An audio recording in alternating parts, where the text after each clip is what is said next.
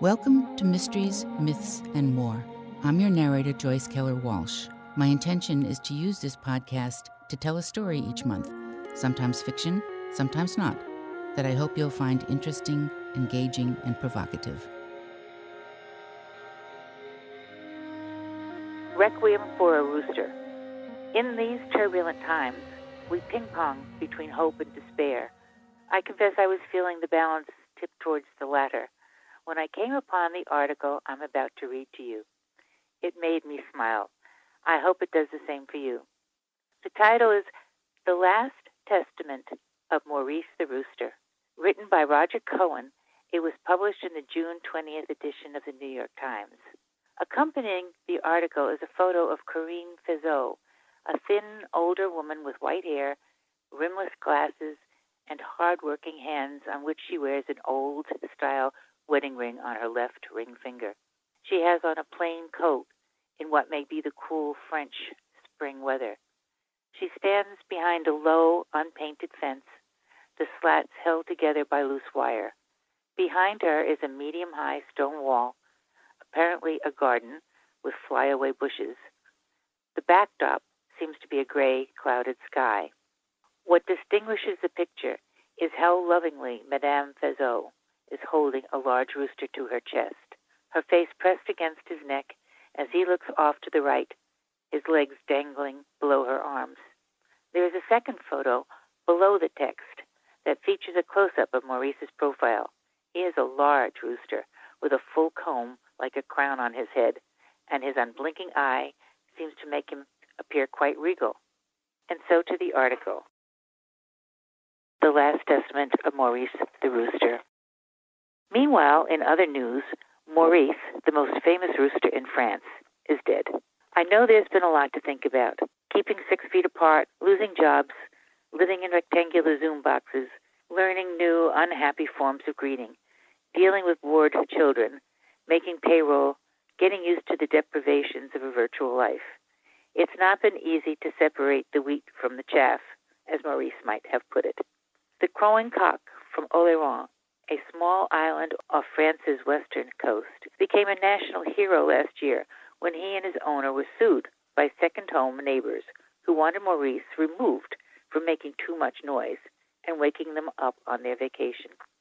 A great French fight, pitting rural tradition and terroir, that ineffable mix of soil, sun, and moisture that define a place and a person's immemorial connection to it, against tourism and modernity, was engaged.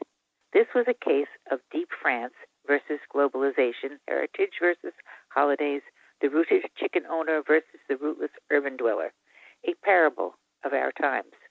A cockerel in a cultural war is a formidable thing.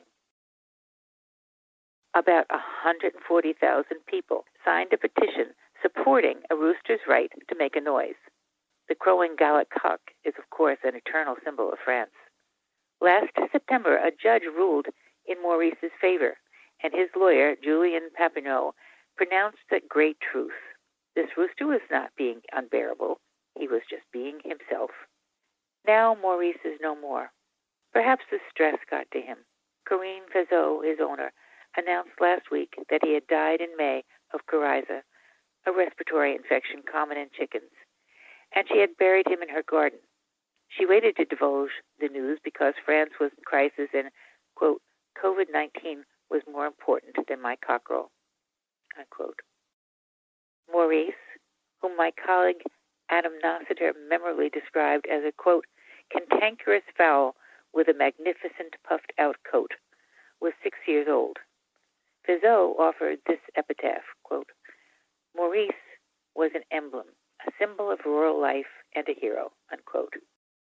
She did not allude to Maurice's last will and testament, but a neighbor in Saint-Pierre-de-Oléron, where the rooster lived and died, sent it along to me. And Roger Cohen writes, I am not a hero. That's an overused word. I spoke my own truth. I did what came naturally to me.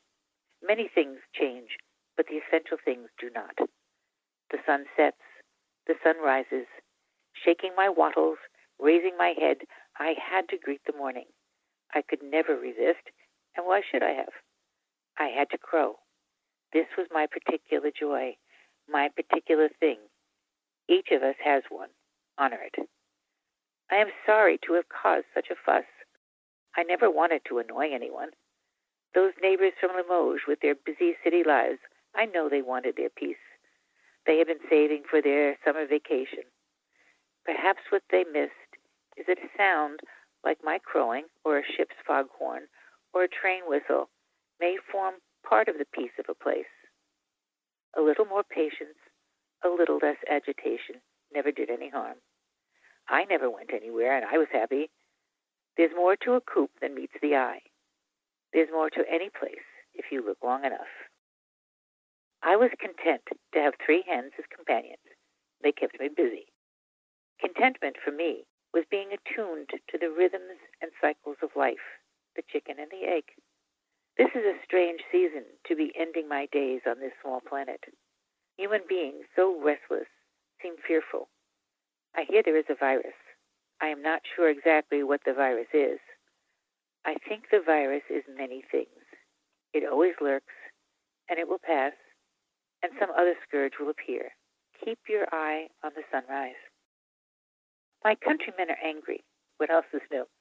It's always too much or too little in France, but my God, what a country of boundless pleasures.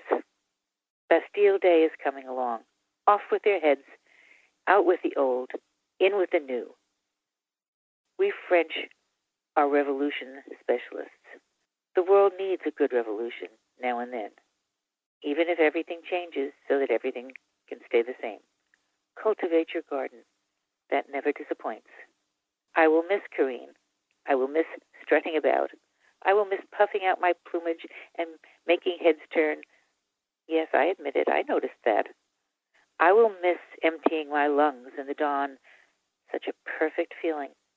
I will miss the little familiar sounds that offer comfort. I bequeath the 1,000 euros the judge awarded me to the establishment of an online, audio museum of rural sounds, lest this hectic world forget. May peace spread across the earth, but please do not confuse peace with silence. Maurice the Rooster. And Roger Cohn writes on, we live in earnest, sensitive, and literal times, so I had better specify that I made that up. There's a lot to be said for make-believe, especially when you are living in a socially distanced box. I was going to wrap this up with a commentary on development and the environment, privilege and poverty, and the clash of cultures. But never mind. Sometimes a smile will do. Thank you for listening. I hope you'll be back next month for my podcast, Jersey Girls.